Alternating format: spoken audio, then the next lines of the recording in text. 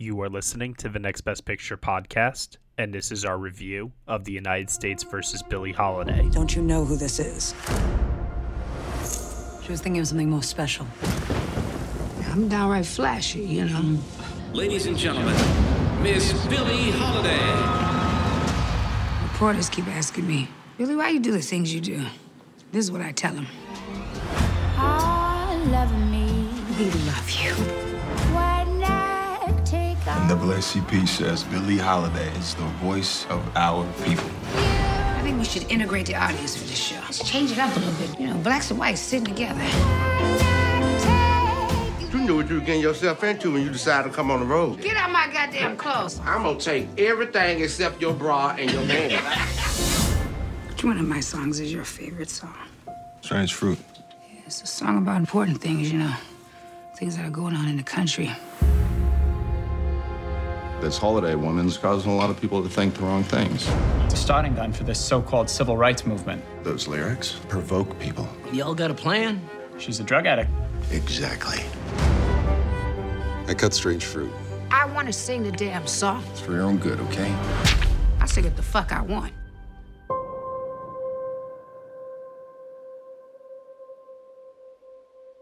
Southern trees Get her off that stage. bear strange fruit. They won't let me sing nowhere. No clubs, no money, no nothing. You gotta understand, baby, right now I'm in a situation. You said we could beat this, Billie. I need something now. Blood on the leaves You're like a hammer. Come right back and it hit harder than before. and blood. She's singing it for all of us. Ain't no other Negro star bold enough to do it. Black bodies swinging I'm being followed. I'm not gonna cower to no fizz. in the southern breeze. She's made something of herself and you can't take it because she's strong, beautiful, and black. Strange fruit hanging from the poplar trees.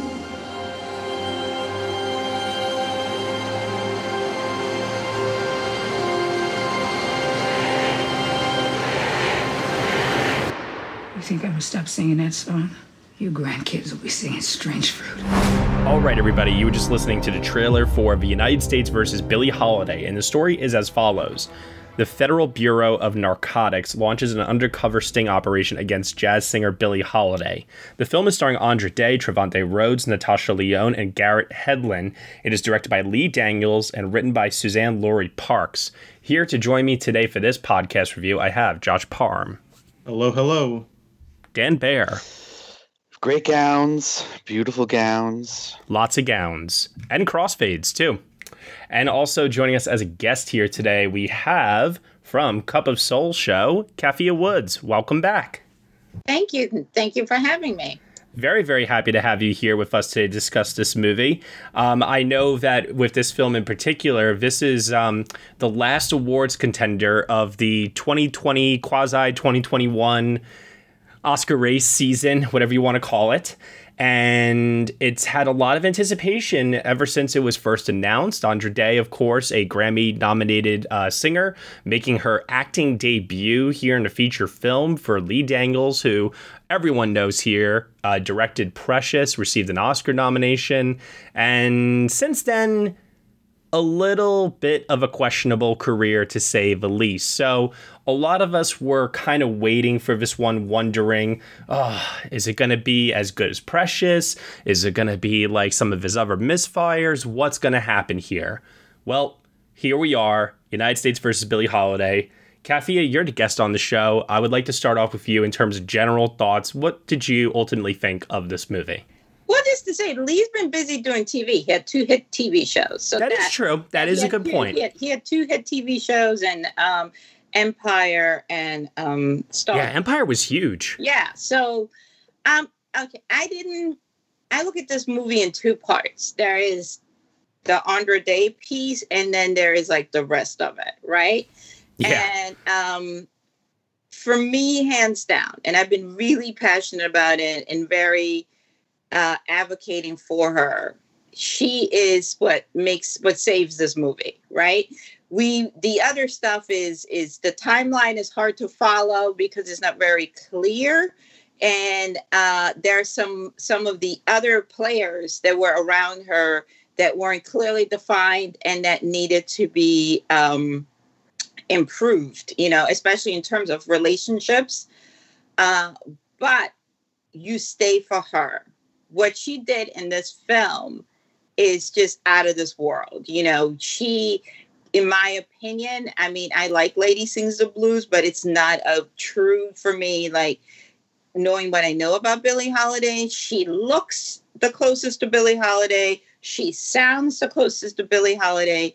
And I think the transformation that she undertook is just phenomenal. She sings in a register. First of all, she sings all the music, which is super important. She sings in a register that's not her. So if you listen to her recordings and you listen to music on this, it's two different registers. I think she got her mannerism down really well. Kudos to the hair and makeup department who really, put their final touches in to have her come into the character. So for me, she saves the movie, and the other stuff is, like I said, it's problematic, but she's the reason why she's getting nominated. Only her, as it should be, but that's how I feel about the film. Sure. And I don't think you're alone in that stance either. Let's find out. Josh Parham, what did you think of the United States versus Billie Holiday? So my feelings about this movie are, I kind of hate it. Oh boy. Yeah. I have not seen Shadowboxer, but I actually think that this might be the worst Lee Daniels movie, to be honest. I do think, though, that Andra Day is very good in the movie. I can agree with that. I think that she does give a really great performance here, and you can tell the dedication that she's putting in, and you can see this transformation on many different levels, not just physical. It really does seem like a full-bodied emotional performance that she's giving, and I did appreciate that, certainly. But I think the totality of everything around her was very problematic for me.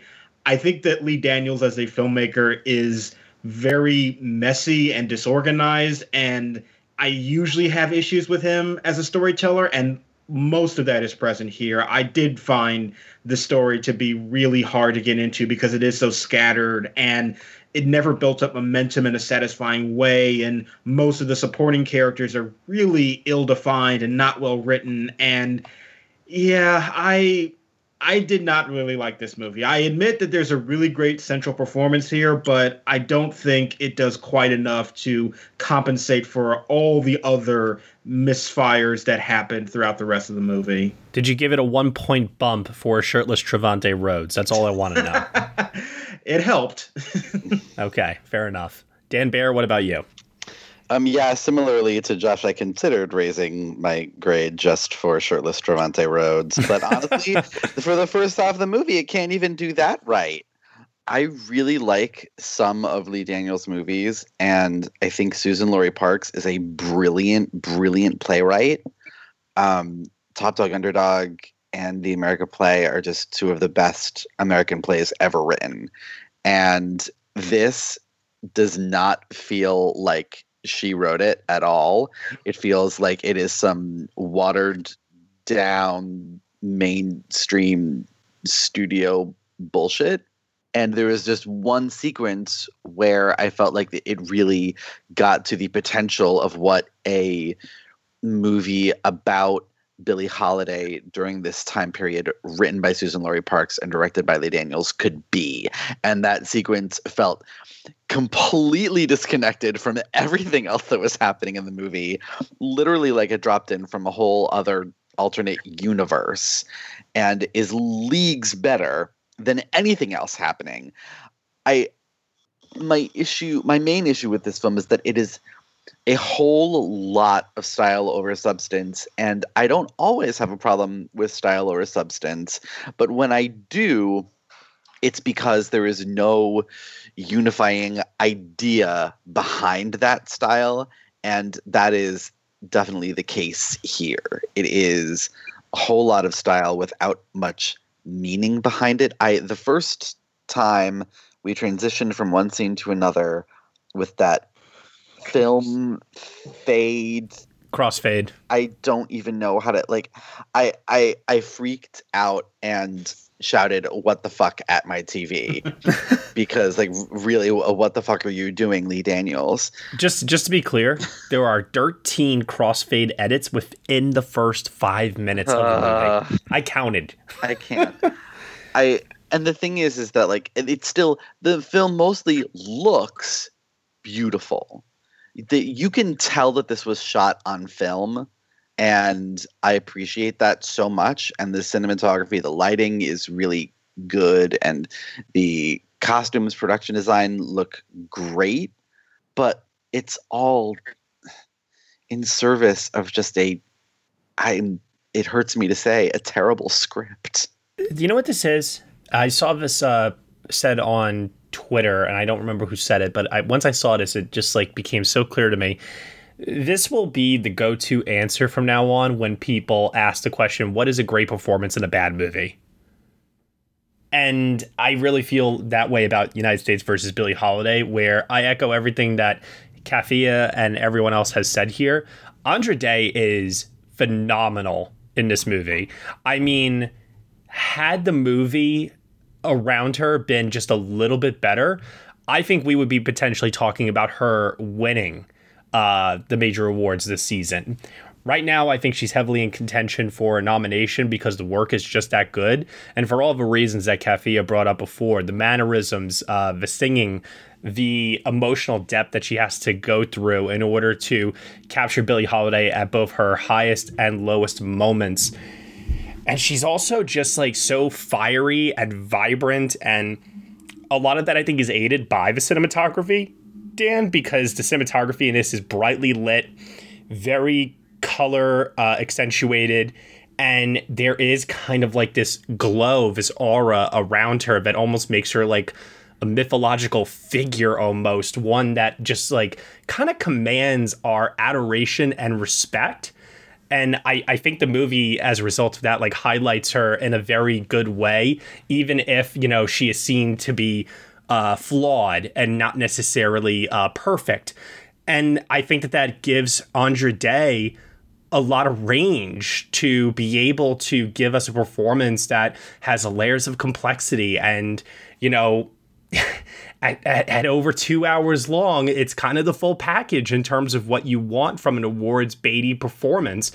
Just, I echo everything else that everyone else said. The structure of the film is incredibly messy. They have this narrative framing device where Billie Holiday is being interviewed, and they kind of cut back to that just a few times, and I started thinking to myself, like, okay, we're not really doing the traditional biopic structure where it's like birth until death. Instead, they're using this narrative framing device, and then they're covering a very particular period in her life, which I was fine with.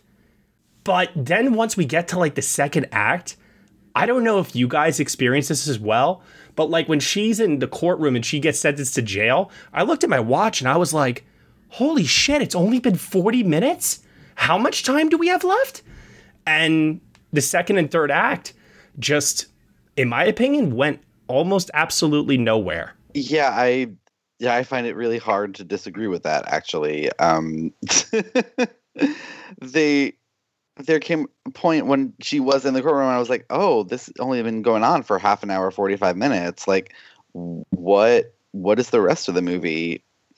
And then I remembered that, you know, she got called to court again, and there's a whole other story going on here. But like, it really does feel like it presents itself as one story and then tells a completely different story. Yeah. Now, I would say it didn't feel like that to me because I knew what he was centering on.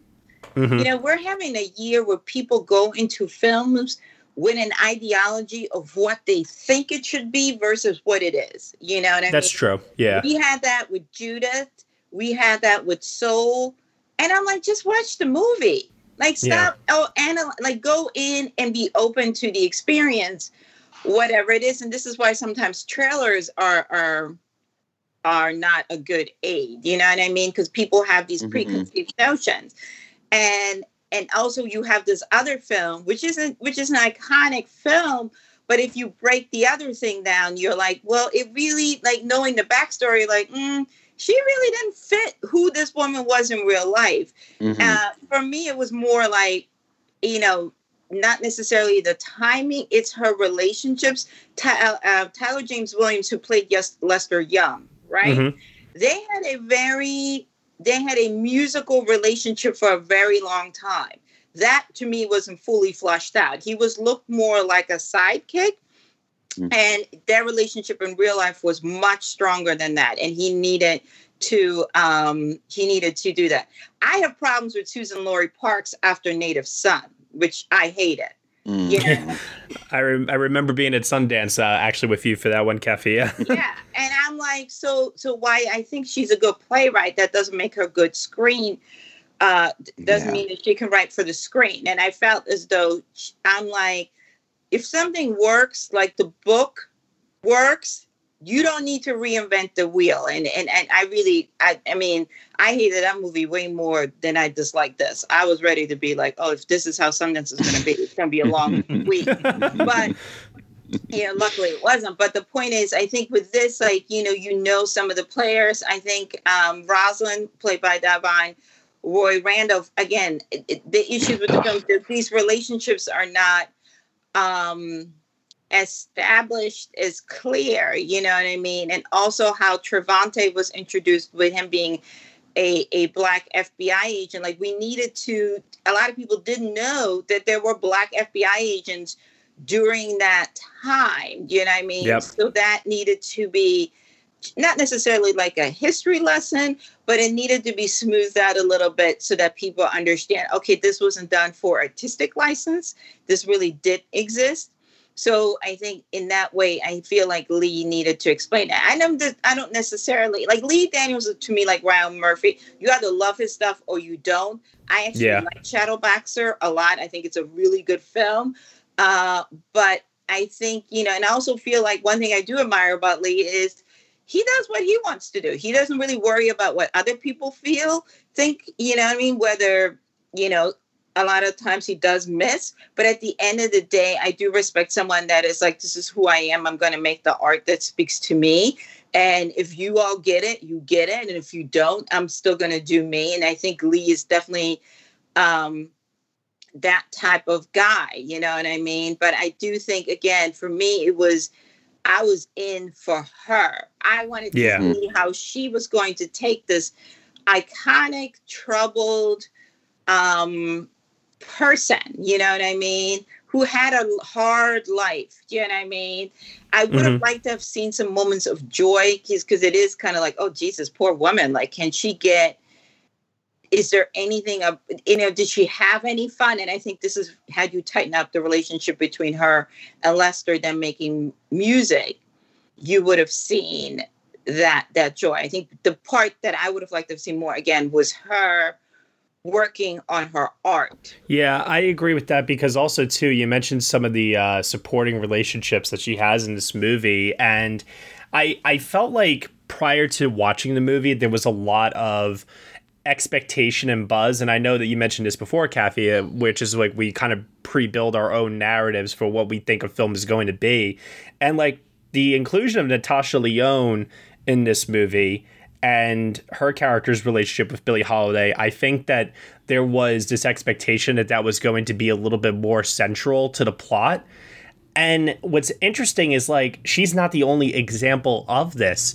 I do feel like Divine Joy Randolph wasn't given, honestly, enough material. I also agree that Trevante Rhodes' backstory and establishment as a character in this era is kind of messy and not well established. Garrett Hedlund is just conventional bad guy twirling mustache 101 with really not much to do. And it's like, man, you have this cast of all these really good actors, and thank God Andra Day can, hold the movie together on her own. But how do you how do you fumble that many talented actors like this? Honestly, like, where is the movie about Divine Joy Randolph's character in this film? Yeah. I do not know anything about her, but the second she walked in with that eye patch and that, mug, I was like, who is this woman? And she has such a personality to her, such a presence about her. And I wanted more of her and want to know who she was and what her relationship was. And the movie doesn't really go into any of Billie Holiday's relationships with anyone other than her husbands and Trevante Rhodes, and with a side hello from Tallulah Bankhead. And that in order to fully understand her downfall and how everyone is reacting to it, like, there's a scene late in the film, or maybe it's midpoint, I don't know, time is relative, where she's been supposedly healthy and off the stuff and she's performing and she's all happy again, and then suddenly all of them are doing drugs together, and I was like, wait, what? I thought they were all trying to get her off of this. Well, okay. The way I read that is, and I agree with you, it was messy how they did that. But I understand. I'm like, okay, I think what he was trying to say, and I'm assuming, so forgive me, because heroin was so prominent in jazz from like the 30s all the way up to, I want to say the 60s, from like that era to Miles and Coltrane. That was something that people did in the jazz circle. It was understood. People knew, but people still did it for whatever reason, to cope with pain, to think that they were going to be artistically more enhanced, all of those things. However, that needed to be, again, introduced a little more smoothly. And that is on Suzanne. That's not on Lee. That's on Suzanne having to kind of like think out the box and be like, okay, if you are not a jazz fan and you are not familiar with this history piece, how do I convey that so it makes sense for the novice viewer in this piece? Do you know what I mean? Mm-hmm. And I think I know she kind of wrote this with the assumption that everybody knew these things, and that's not true. Like, you shouldn't have to have watched A&E in order to understand this or read the book. So I think, again, I think a lot of people are putting certain things are Lee's fault, but this type of stuff is all on Suzanne. Yeah, the only thing I put on Lee mostly is pacing and momentum in the storytelling. Because, as I said before, I felt like the first act was going exactly as I expected it would. We have our title card sequence, our narrative structure set up, and we have then the flashbacks. And, I'm watching this, I'm saying to myself, okay, a lot of crossfade editing transitions, but maybe that's just going to happen now in this first sequence for whatever reason. Great gowns, as Dan said. Cinematography is very lovely and appeasing. Andra Day looks great. I was on board with the movie in the beginning. I was like, okay, this is not going to be, a Best Picture movie, but maybe it'll be something like, I don't know, like Judy last year, where it's just an okay movie. But then it's like, all of a sudden, when we got to the second act, I just got this sense that all of a sudden this story kind of lost its momentum, and it was kind of aimless then in terms of building a groundswell to a climax. Instead, it just felt like there were a lot of scenes that didn't need to be there, because it really didn't feel like it was in service to either the story or the characters at times. And I've seen the movie twice, because I wanted to be very, very certain of that. But I just feel like the second act could have been trimmed down considerably. And maybe it's because she is such a legendary figure. Lee felt it was super important to leave a lot of stuff in to kind of give her this grand movie that was benefiting of her legacy. But I really do believe that I hear you. He is an artist with a very singular vision, and he does whatever he wants, which, you know what? Hey, good for him. I'm very, very happy if he's happy with the finished product, but that doesn't mean the rest of us necessarily have to be. I do agree that a lot of, like, the main issues of this movie are definitely in its script, which does provide that very messy structure and underwritten supporting cast. But I also think that Lee Daniels, he treats this material with I don't really feel like a ton of energy to it either. And I think that contributes to the kind of lethargic pace that it has. And even when he's shooting the musical numbers where she's just singing, like, even those scenes I felt so lifeless to me and rather flat, and I think it just carries that throughout the entire movie to me. And while I do admit that a lot of the problems are foundational within the script, I think that the way that he directs this material is sort of lifeless to me at the same time, which I would even say for his other movies, which also tend to have script issues, he still manages to find some energy in the piece, at least with the performances and the kind of tone. And I didn't really feel that was present here. It did feel kind of like so dull in much of this movie. There was a period where I felt like I have never seen a movie move so fast but feel so long, and not in a way that I felt exhausted, but that just like the speed at which it was going in scenes and between scenes was very high, but everything still felt sort of long and drawn out. Like everything went a few beats longer than it had to, or it took a few beats longer to arrive at the point of the scene. And some of that is on Susan Laurie Parks, I think, but also that the pacing is directorial. The pacing didn't bother me that much. I'm going to tell you, like, and I might be in the minority, and I'm okay. Once Upon a Time in America, that movie, I looked at my watch and I was like, seriously, we are not at the finish line? Like, I tapped out in an hour and a half. I wanted all these people to die and just for me to get out of the theater. I mean, I was just like, seriously, you know? And with this, I didn't feel it was that long. Do you know what I mean? And I can watch The Last Emperor of China, and that's like really long. But I think it was the fact that and it's also because I know a lot about her, but I also feel like if I think it's the jumping around where I was like, okay, this is where we are. Okay, I'm back on track. I know what era he's talking about.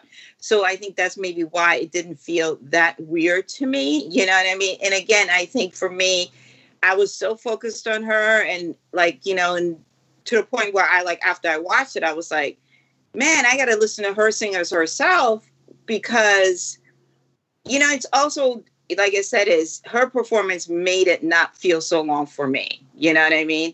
But I do, again, agree that we needed to have smoother transitions. We needed to have better introductions, maybe just a name and why she was sitting down with this interviewer would have helped.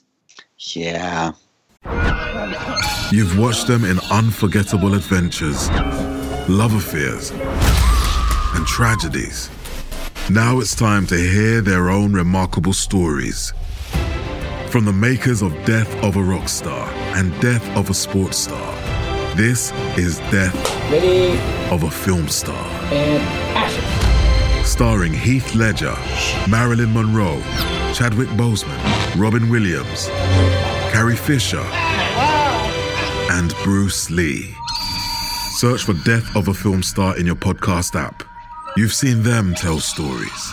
Now it's time to tell theirs.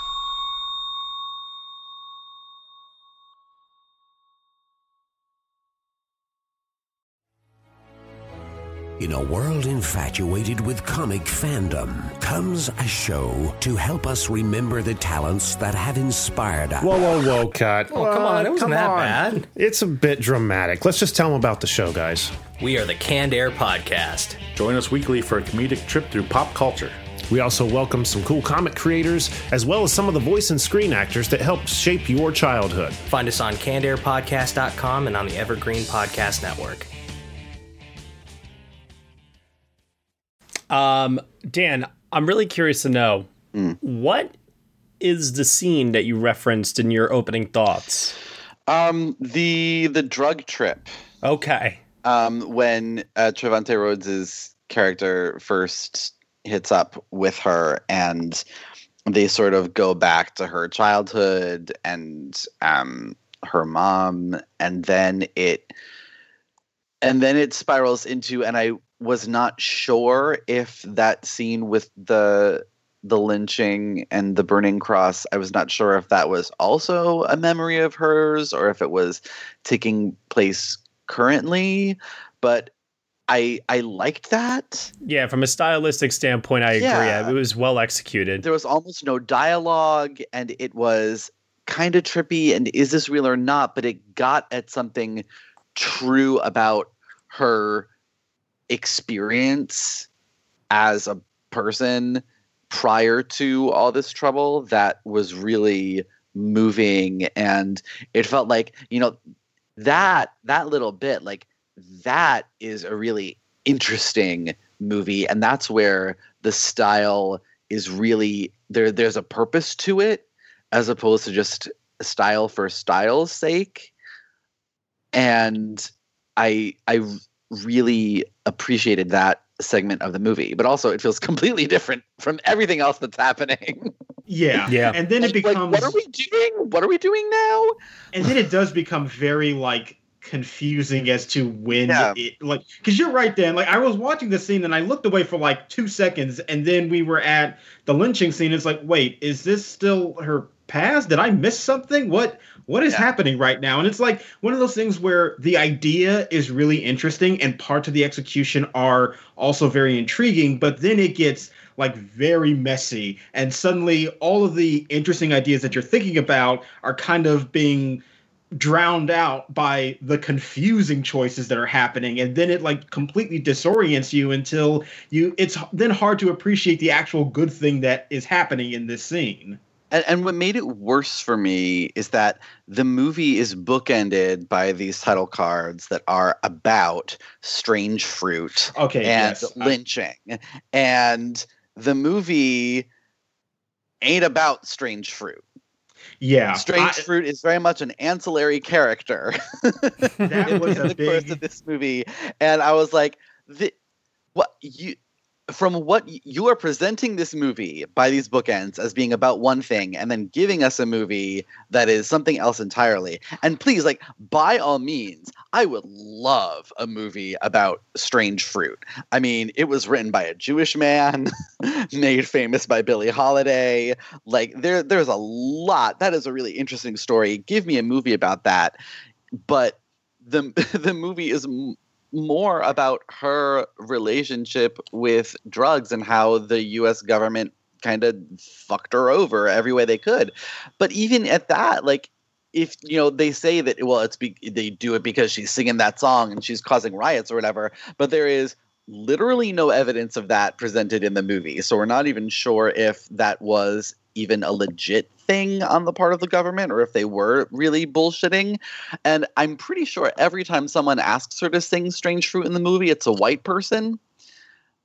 And besides the fact, which I got really interested in her life while watching this movie, so I was looked it up on Wikipedia, and according to Wikipedia, so this is not potentially untrue, but according to Wikipedia, she did sing Strange Fruit at that Carnegie Hall concert. She did. I mean, okay, I would say this. I would say it's the movie.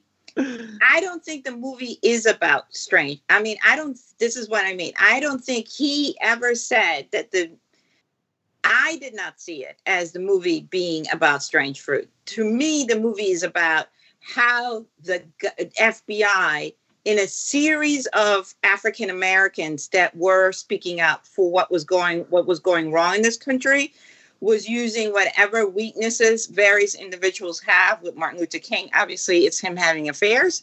And in her case, is her wanting to perform in front of integrated audiences. In her case, it was about her singing this song that was talking about what was going on down south, and white newspapers, not black newspapers, were not reporting, so to say. So for me, like the movie is about her being this flawed human being, but at the same time being like, you know, here I am, this black woman performing in front of all these white people, but they don't see my blackness. They just see this performer. And, you know, to correct, she did perform Strange Fruit in that concert. But to answer your question, how did they mess with her? They took away her license. She wasn't able to perform in New York. And that's why she had to do the Carnegie concert. They wouldn't renew it. And the reason they wouldn't renew it is because the government was behind them, you know, saying you can't renew it. This is the way that you stop her. You take away her ability to make a living. You know what I mean? And at the time, that was huge because New York was a cabaret market. So I think in that way, they did achieve it. But again, I think this was about how Black performers, in her case, it happens to be Billie Holiday, speaking out about the ills of this country. But unfortunately, in her case, she had an addiction problem and she needed the cabaret license in order to perform. And that's how they cut her off at the knees. Sure. No, I don't disagree with that. I think the problem is more so that, as mentioned before, like these bookends with the title cards at the beginning and end of the movie, mentioning the lynching act, which, you know, as of February of last year, still has yet to be passed by United States Senate. And it's interesting how like it starts with Strange Fruit and the FBI being scared of that song. And like you said, Kefia, trying to find like any reason to get her to not perform it so that this way they don't feel intimidated and threatened by her. So they'll go after her however they can. And then the movie kind of loses sight of that, like we were saying before, in the second and third act, and does become more just about her in general and less so about Strange Fruit. But then, like I said, at the very, very end, then Lee Daniels uses these title cards to kind of bring it back to Strange Fruit again by mentioning the Emmett Till lynching act. And it's like, I once again, I think it's another example of just a story being a little messy and not being as coherent and strong as it could have been. Yeah, I mean, I would agree with that, but I do think now it's been a minute since I saw it. I've seen a lot of stuff since. I think there was a moment, and you guys can correct me if I'm wrong, where they showed the flag, saying another person was lynched, and that's outside of Ida B. Wells' office. And I'm assuming that outside of NAACP, that was saying, hey, publicly, this is what's going on. This is their way of notating the world. But I think overall, it is. The film again shows, why she's trying to do this, her personal demons, her difficult relationship with men, her trying to navigate in this thing and at the same time make a living. I do agree I would have liked to have seen them go into it a little bit more where they, there's this face, she has this great success at Carnegie Hall, and she thinks, hey, this should be it. I've shown, I've been a good girl. This should let me have my license back. Mm-hmm. And that conversation was not properly had in this film, where they're like, you know what? Yes, but or what were her options as far as performing? You know what I mean? Like her going on tour, you see, but it's not, again, explained how she's able to go on tour, but does she not need a license to go on tour, but she can't perform in New York? Do you know what I mean? Yeah. Yeah, definitely. Yeah. And I got most of that with the cabaret license. I thought that was done relatively well, although like I come from a performing arts background, so I kind of know that stuff anyway. So maybe that was just my own experience speaking there. But I just like, it felt like those title cards just felt like they were reframing this story to be about something that the main text is about it it's not about it, but it's not the main point of it. I mean, I also kind of got the sense too that there was like a build up to her singing Strange Fruit in the movie that I had to like ask myself afterwards, would it have been better for her to sing Strange Fruit during the credits after these title cards, or keep it as is the way that they did where she sings All of Me over the credits instead, you know? I really liked how they used Strange Fruit in the movie at the end of that sort of hallucinatory-ish sequence. Yeah. And having her do it as a direct address to the audience, even if may not have been how she actually performed it, I thought it was very, very powerful. Yeah. Yeah, I mean, I think that's the one strength in this film are when she is singing. Do you know what I mean? Again, I think another strength of this movie is hair, makeup, costuming. She was tailored to a T in these dresses. There wasn't anything, the hair was to perfection. The way they placed the gardenia on her, to perfection. Do you know what I mean? Eyebrows, all of that. That team deserves all of the kudos because, yes, her complexion is fair enough and she got the voice and all that, but all of that framed the character from head to toe. Yeah, the look was flawless. And you would hope that in a movie about Billie Holiday, they get the look right. And the look was very, very right. It was gorgeous. Yeah. I mean, again, I was very, I don't know if enough people have spoken to the costume designer. Oh, we did. Yeah. And I just wanted to know more about, she is more petite than Billie was. Billie was more of a curvier woman. But I do, if you look at the pictures, very, very 100%. Got it right. And also she had different stages, like Audra talked about, that she cut her hair short in order to have that last section of the film, because, she was sick and, she was going through something with her hair in real life. So she made the commitment to cut her hair. Yeah. No, I thought the makeup work on her in the third act was actually, pretty great. She really, really did look sick to me. So I thought that was really well done. And, on a craft level, I was a little mixed at first because I wasn't really sure if I liked the cinematography. I eventually settled on that I did like it because that kind of look felt very soap opera-ish to me at times, but I eventually settled on the positive territory there. Costumes, I think, are the best technical element of this movie. I really, really liked all the costumes that she wore throughout, and I think it really, really helped the color scheme of the movie because, like I said earlier, this movie really does deal in saturated colors very well, especially reds, yellows, greens. They just really pop very, very nicely here. But as we mentioned before, editing, big problems with the editing. The music score, pretty generic all around. Makeup and hair is pretty damn good too. I have to admit, I really, really thought that the makeup and hairstyling was excellent, and I'm kind of surprised that it did not get shortlisted this year for the Oscar 10. But hey, that sort of thing happens from time to time.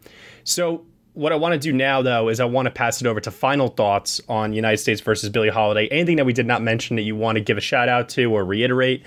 Josh Parham, I'll pass it over to you first. Well, there is so many things I don't like about this movie, but I guess I will end at least on some of the positives. One is that we did talk about Divine Joy Randolph. I also really liked Miss Lawrence as Miss Freddie. I thought those two were the ones who were able to bring a lot in their performances to those characters, which were severely underwritten. And I found that every one of the supporting characters was severely underwritten. But those two, whenever they came on screen, I was just ready and into it, and that was almost all due to their performances. I really did think that both of them did a pretty good job in the film. And the other thing that I wanted to mention is the one scene that I think actually is my favorite scene in the movie, and that is the elevator scene between Billie Holiday and Tallulah Bankhead. I actually really, really love that scene because, for one, it's actually working on something a little bit more subtle, which Lee Daniels not a subtle filmmaker, so it's always appreciated when that shows up in his films. And I like that it was this dialogue of how deep racism just really penetrates society, and you have this conversation between Billie Holiday and this guy on the elevator, and he just refuses to let her on, and it's a black man. And it's really showcasing that even though these are two people that probably have, they are very different in terms of their kind of wealth or status in the world, when it comes down to it, on these very basic like racial divisions, they're on the same side. And it doesn't matter that Billie Holiday is this famous singer who's very wealthy and independent on her own. She is still shackled by the same conventions that this guy in the elevator is. And I found that to be such an intriguing commentary that is, like I said, is a little bit more on the subtle side, and we usually don't get that in Lee Daniels movies. So that was the one scene where I was like really, really appreciative of the storytelling that was happening. I also really like how that scene kind of helps a little bit of context for what's going on with Trevante Rhodes's character as well, as someone who, due to the nature of his job in a world that is built on this systemic racism, is having to go against morals that he, holds internally within himself. And it does present a little bit of complexity there in the dialogue and such. And I agree with you, Josh. I'm glad that you brought that scene up because I particularly also really like that scene, and I wish that the movie had more like it. Dan Baer, what about you? Speaking to Josh's point, I also really liked that scene. And it was getting at something I think much more interesting than the rest of the movie was. I think Andrade is really, really good. But the movie as a whole is not, it's nowhere near her level. It does not deserve what she's putting out there, frankly. And it makes me a little sad. Kafia, what about you? Again, I am really rooting for her because, in my opinion, she gives the best actress performance of the year because she put the most work in, and it's top to bottom. And I know a lot of people are saying, well, the film is flawed. And my case is like Emma Stone is running out here with an Oscar in a movie where she couldn't sing and dance. So if we're really going to be specifics, all is not fair. So yeah. I think it is called Best Actress, not Best Film. And if we're giving contention who gave the best performance, who had to overcome the most, it's her. So for me, she's worth watching it. She's worth watching her transform. And yes, it's rough at times, but I have seen worse. Way worse. I think we've all seen worse for sure. Oh yeah. I think Audra has a acting career if she wants to do that. I know this role was very taxing for her. I know she's like, it took her a while to let Billie go, and she still feels like she's holding on to parts of her. But that is the takeaway from the film. You have a new woman, first-time actress giving an out-of-this-world performance. That's the positive on this film. Yeah. What grade would you give it out of 10? I would give it a 6, and it's all because of her. Okay. All right. Dan, what about you? I am at a 4. Okay. Yeah. All right. Josh? I am at a 3 out of 10. There are some good things about it, but man, the totality of what I don't like about it just weighed a lot of this movie down for me. I was originally at a 3 out of 10, and I bumped it to a 4 because I really do think that Andrade is that good in this movie. I mean, we're going to get into the Oscar talk now, and I think that what Kafia said a moment ago, I really think that we've seen, especially in recent years, we have seen Best Actress contenders can get nominated, even if they're like the sole nomination for their film. If the movie around them isn't as great as the performance that is being given. I mean, hell, she wasn't the only nomination last year, but we saw it last year with Renee Zellweger and Judy. Glenn Close could do it with The Wife. Cynthia Erivo with Harriet. So I was thinking about this so much, and I know that she only has Critics' Choice and Golden Globe right now, and there's no chance of her getting the BAFTA nomination because she's not longlisted there. But there is a part of me that really does think that she's going to get the Oscar nomination for this. It just kind of checks off so many boxes in terms of the types of performances that they go for. And she should. And here's the thing is, the Golden Globes are not, is one area that runs in her favor because it likes singers. Yes, they love stars. And Gaga won, Madonna won for Evita. Mm-hmm. Right? Yeah. And this is way better than what Madonna did in Evita. Do you know what I mean? I love Madonna, but Madonna did not have the vocal range to sing these songs. Like, let's keep it 1,000. Yeah. And again, and Renee didn't sing in Judy. That wasn't her. You know what I mean? So again, like I said, is my best example always is Emma Stone. Emma Stone has an Oscar that belongs to someone else. And I think if she really examined it, she would understand. I mean, she's going to keep it, but I think she would know that movie I do not understand why people like that movie. I do not like that movie for various reasons, but the main one is like you all hired somebody that can't sing and dance, and the campaign was so well constructed that it actually made other people believe that she can sing and dance. And here you have someone who has that talent. And I think also the Academy is under the gun, right? It's been 20 years since a Black woman has won an Academy Award. There's only been one. There have been numerous amount of performances. This year, there have been so many that it's inexcusable to say. And I think especially now with everything coming out with the Hollywood Foreign Press, stuff that we already knew. We were in a hard political climate last year. There are a lot of things that are moving in her favor. And again, the Academy cannot afford to have, another fiasco where a new hashtag comes out or the old one gets rehashed. And I think there's room this year. There's zero excuse why there shouldn't be two Black women in that final five. And it would be really great if we had another one win. Because, I keep saying this. What the hell does a Black woman have to do in order to win an Academy Award? Because giving an outstanding performance doesn't seem to be enough. No, and it rarely is if you look at the history of the Oscars in general. I mean, Kafia, you and I have had a lot of conversations about this off Twitter and private messages and such. We both know that there's always other factors at play outside of just a performance. And, people will look for excuses left and right to champion their favorites and such. And, in terms of her winning, I don't want to go there quite yet, only because, we don't know what the nominations are, obviously. But if we're just sticking with potential nominations for this movie, I feel very, very good about her than I did previously. And even with the reviews coming out and the reviews being mixed, I will say they're mixed on this. I won't say that they're negative.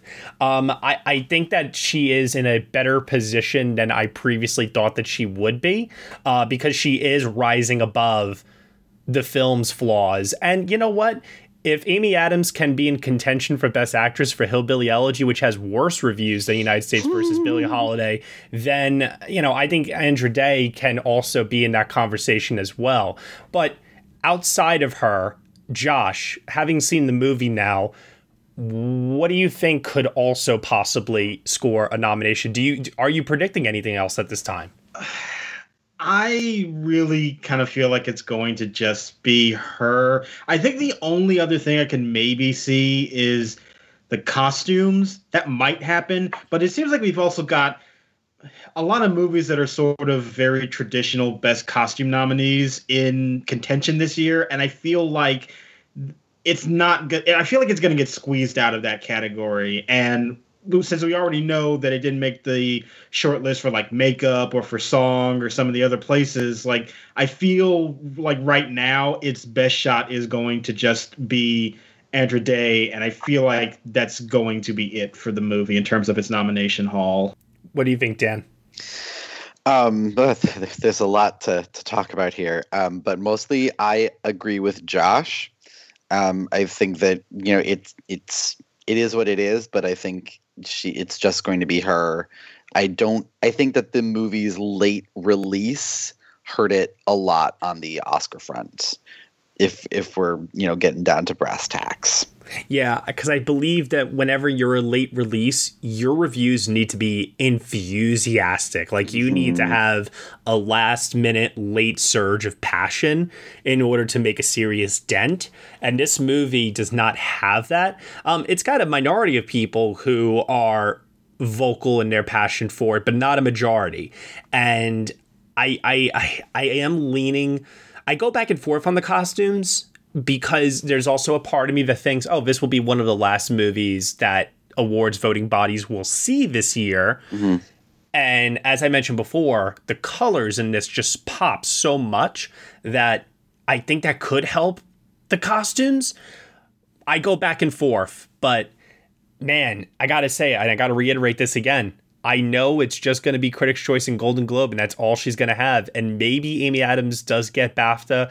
Maybe someone else lands in the BAFTA lineup that hasn't been mentioned elsewhere previously this season. I don't know, but I can feel it in my bones. I think Day is going to get in. And I think so, too, because I love Amy. But if she were to get nominated at the Oscars, that's criminal. Then it really looks like caca. It's not even that, too. It's also the fact that, like, they're going to nominate her just to make her lose again. Because she ain't winning for this. Exactly. And it's a role that she knows this is not her best role. Like, it's, right. Well, everyone knows it's not her best. And, you know, this everybody knows it. This movie is so, like, speaking of laboring, I mean, this is a laboring movie. And again, it's like I said, we're going to have to, at some point, address this fact that Black women are giving great performances. Like, my heart breaks for Nicole Beharie, who, you know, who also has given an amazing performances. And what are we saying here? Like, you don't have to, you have to have a better campaign than you do performance. Is that what the Academy Awards is basically wanting to send out year after year? And it's not just Black women, like Latinas, Asian women. I mean, it's like, what the hell do these women have to freaking do? Like, do they have to fly someone out? Like, you know, like a Hollywood Foreign Press does? Do they have to give people $3,000 payola? Like, you know, that's the way Pierre Sadora got her Ting Ting trophy. But I mean, obviously I'm being facetious, but it's like, the question needs to be answered. What do these women have to do? Because clearly it's not giving a good performance. And having as many more people of color in the acting branch doesn't seem to be getting them over the hill. So what is the answer? Somebody's going to have to come up with the formula. Yeah, I know. I understand. I think, like, it's interesting because we have this conversation all the time at MBP when we have our weekly show and we talk about the Oscar campaigns. And I will fully admit there is a acceptance and complacency where, like, for us, when we're discussing potential contenders and we look at someone like Nicole Beharie, Josh, Dan, myself, a lot of us, we're all fans of hers in that movie, but we all, like, unanimously, without even questioning it, said, oh, Vertical Entertainment is the one that's, you know, putting that movie out. She has no shot at a campaign, like, no shot in hell. And we just kind of accept it and write it off, and it is what it is. And I almost like equate it to real world political campaigns where you have a political candidate who just has all this campaign money and all these funds. And it's like, how can the little guy rise up to defeat a giant like that? And it's just so incredibly tough, even if you side with the little guy, or in this case, you know, the little movie that could, the actress who is giving this performance that not many people have seen, whatever it is. Yeah, you have people admitting, main critics that work in mainstream outlets, oh, I haven't seen the film. What the hell? Like, this is the stuff that burns me up. But these folks continuously get invited to these things, and they're very comfortable in their ignorance. Do you know what I mean? And saying, I haven't seen stuff. And people gave me shit where I was like, you know what? That's your job. Especially if you're working full time and you're getting a nice check and people are flying you all over the world in order for you to make these full assessments. And you're saying, I didn't see the film. Are we seriously still doing that in 2021? Well, speaking for myself, Dan and Josh here, I know the three of us, we see well over 200 films on a yearly basis usually. Like... And you work another job. So what's this person's excuse? That's your only job, is to critique films, to talk about films, to write about films. That's it. You don't have another job. You don't have little kids at the house. Why are you not watching all the movies that are being sent to you? And even more importantly, you were at the damn festival where the movie premiered. So you really weren't trying to see the movie, but yet you are writing a column, or you're writing a article about award season, not having seen all the people in play. That type of stuff really burns me up. And folks keep inviting these folks to things. And again, this is the stuff that I'm talking about. The playing field, it starts way before. And I totally get it that, you know, Netflix can throw $20 million out per film. Got it. But the same token, these things could hurt when people feel as though because the company that is distributing it doesn't have the bank, so therefore, why should I even invest? It's exactly what you said with the political campaign. This person may be the most qualified, but they don't have that type of background. They're not cashing in that type of money. Think about it. If we use that type of analogy, we wouldn't have AOC. Yeah. Yep. Well, we can continue this conversation pretty much all day, and I'm sure we will continue to do so as the Oscar nominations come out. United States versus Billie Holiday is currently streaming on Hulu, so you can feel free to check it out for yourself and make your own assessment from there. Kafia, I really, really appreciate having you on today as a guest. I love what you brought to this conversation. Can you tell everyone that's listening right now where they can find you on the internet? You can find me personally at Katia, KATHIA_Woods. I'm the same person on everything. And you can find most of my reviews at cupofsoulshow.com. Excellent. Dan Baer? You can find me on Twitter at Dancin' Dan on Film. Josh Parham? You can find me on Twitter at JRParham. And you can find me at Next Best Picture. Thank you so much, everyone, for listening to our review of the United States versus Billie Holiday here on the Next Best Picture podcast. You can subscribe to us anywhere where you subscribe to podcasts. We are proud to be part of the Evergreen Podcast Network. And if you are feeling generous, head on over to Apple Podcasts, rate us 5 stars, leave us a comment, let us know what you think of the show. We really appreciate your feedback and your support, which you can also lend on over at Patreon. For $1 minimum a month, you will get some exclusive podcast content from us. Thank you so much for listening as always. We shall see you all next time.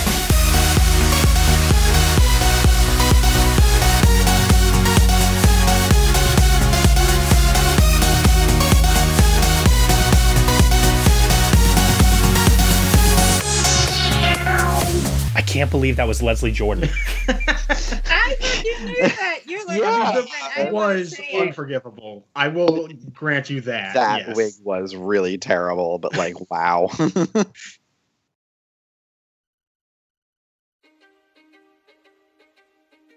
History is complicated. The story of human progress is long, messy, and riddled with controversies big and small.